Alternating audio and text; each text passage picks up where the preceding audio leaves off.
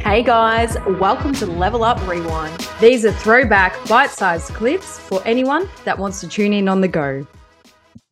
And now, whether you've signed on with a coach or whether you've joined an online program, they're a lot different. Obviously, with a coach, depending on what they offer, you will get that individual service. Now, you get the best results from that. However, if you're not at that point where you want a coach and you've downloaded a program or looked online and gotten a program from somewhere, we need you to realize that you have to tailor that to yourself still, because a program is often cookie cutter. It's a beautiful entry point, often a lot cheaper, but don't take it as gospel. You need to still learn to be able to change things for you and your lifestyle. And it's not the end of the world if you don't follow it to a T.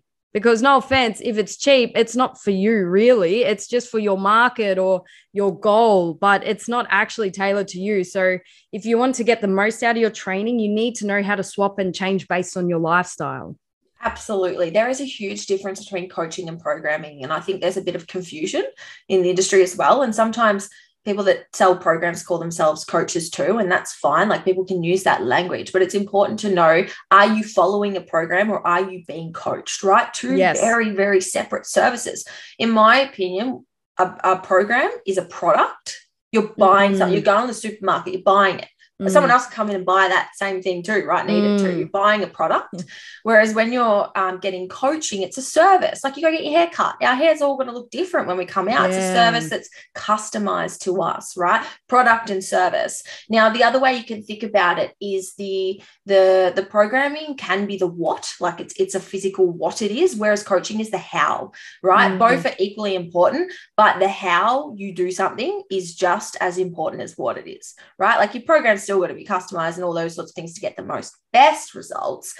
And again, like what you mentioned, Danny, it's also about recognizing that not everyone wants coaching, right? Some people are at a space where they just want a training program, they want a product, and that is so fine. There's nothing wrong with that. We're not saying that that's like suboptimal or whatever. It's where you are in your life and what serves you at that point. But I think it's just really integral to know, as am I having coaching or am I having programming, right? In the industry, it's very different. So it's important to know that. Yeah. And again, we always go on about laying the expectations out early. If you're about to sign up for a program, they'll say, yep, you get this. Or if you're going to sign up with a coach, often there's a conversation that's first. So just lay the expectations, and then neither of you will be confused or upset with the product or the method that you've signed up for. But again, just remember, if it works for someone else, it might not always work for you. Yes, a coach can have beautiful track record with many different clients, and that's great. And that's what draws us to them. But still, just be mindful, just because someone on Instagram talks the loudest and like, my way's the best, do this, don't do that. Just be mindful.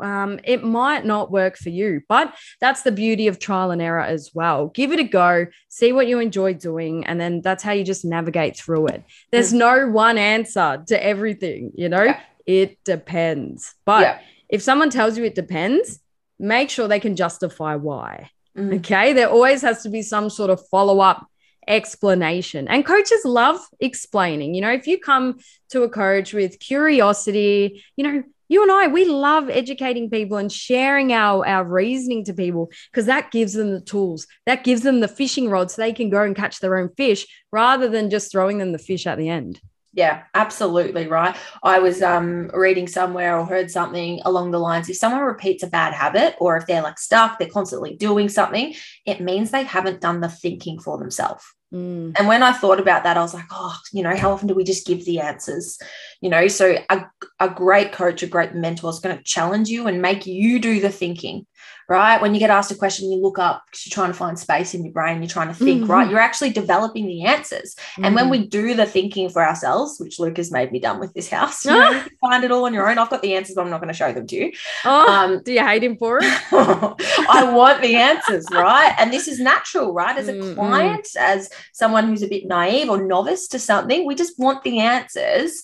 But when we learn that just getting something given to us, we actually don't learn, like from like a neuroscience lens, we don't develop the pathways to be able to learn this habit and ingrain it.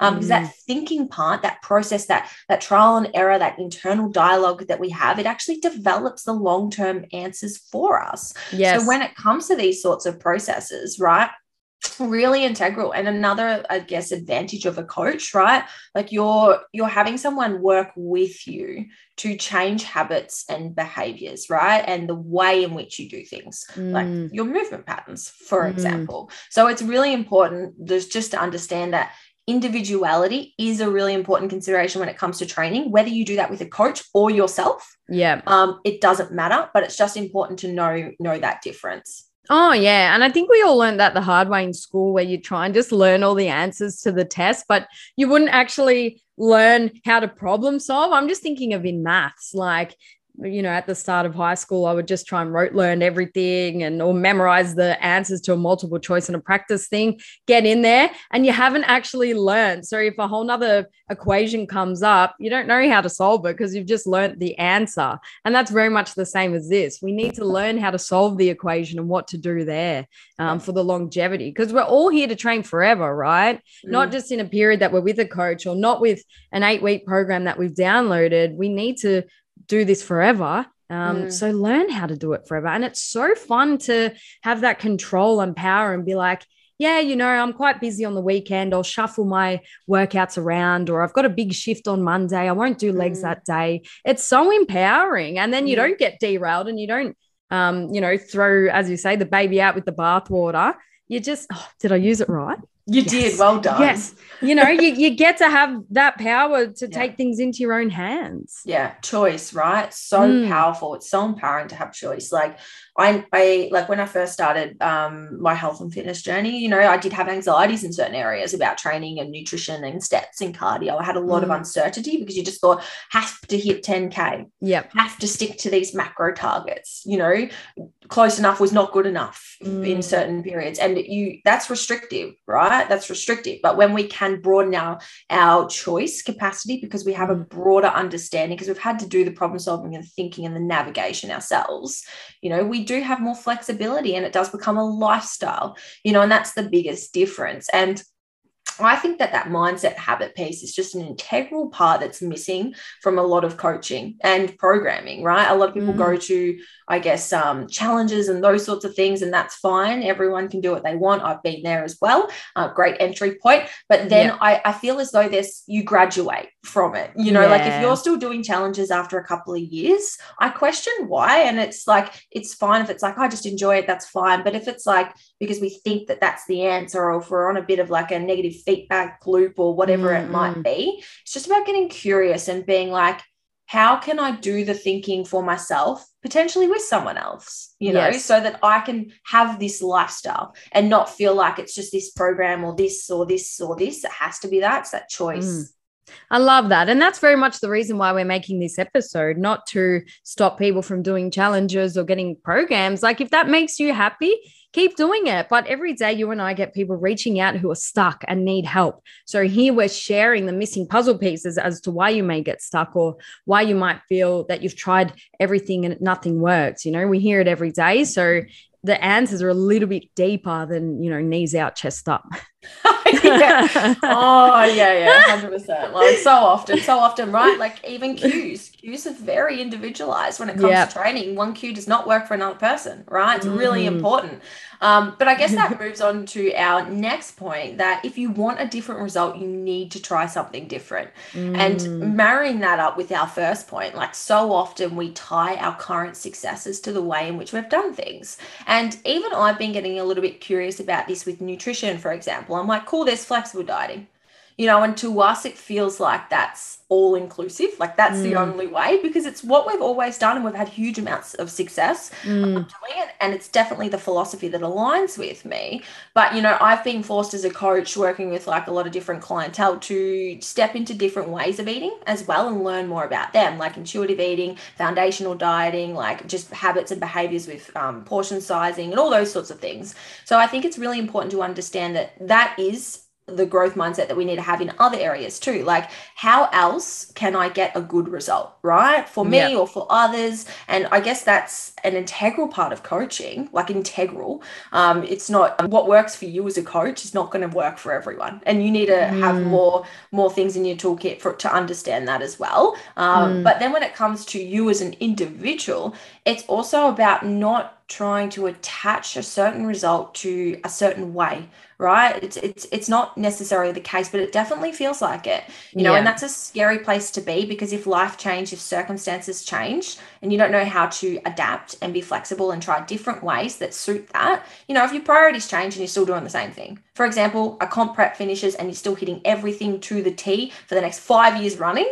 you know, it's a red flag to me. I'm like, ooh, have we not had that flexibility to be able to pull back? And, you know, do you know what I'm saying with that? Oh, absolutely. It is a little bit of a red flag if someone can't let go of their processes. They're holding on to it for safety, you know, and again, we all need to recognize that in other people and not, it's easy just as a default emotion just to get angry, isn't it? I'm frustrated at people, but you need to step back and be understanding and empathetic, still show dominance as a coach and, you know, you're confident, but still allow them to feel heard. Because it is so important to go through trial and error, particularly as a coach as well, because if we've had an injury, if we tried keto, if we tried all these things, we know what it feels like emotionally to be trying these things. And then it's more ammo for us to be able to say, yeah, no, it doesn't feel nice doing keto. It feels shit having an injury, you know. We need to know what those things feel like to then back ourselves with what we're passionate about and our methods as well. So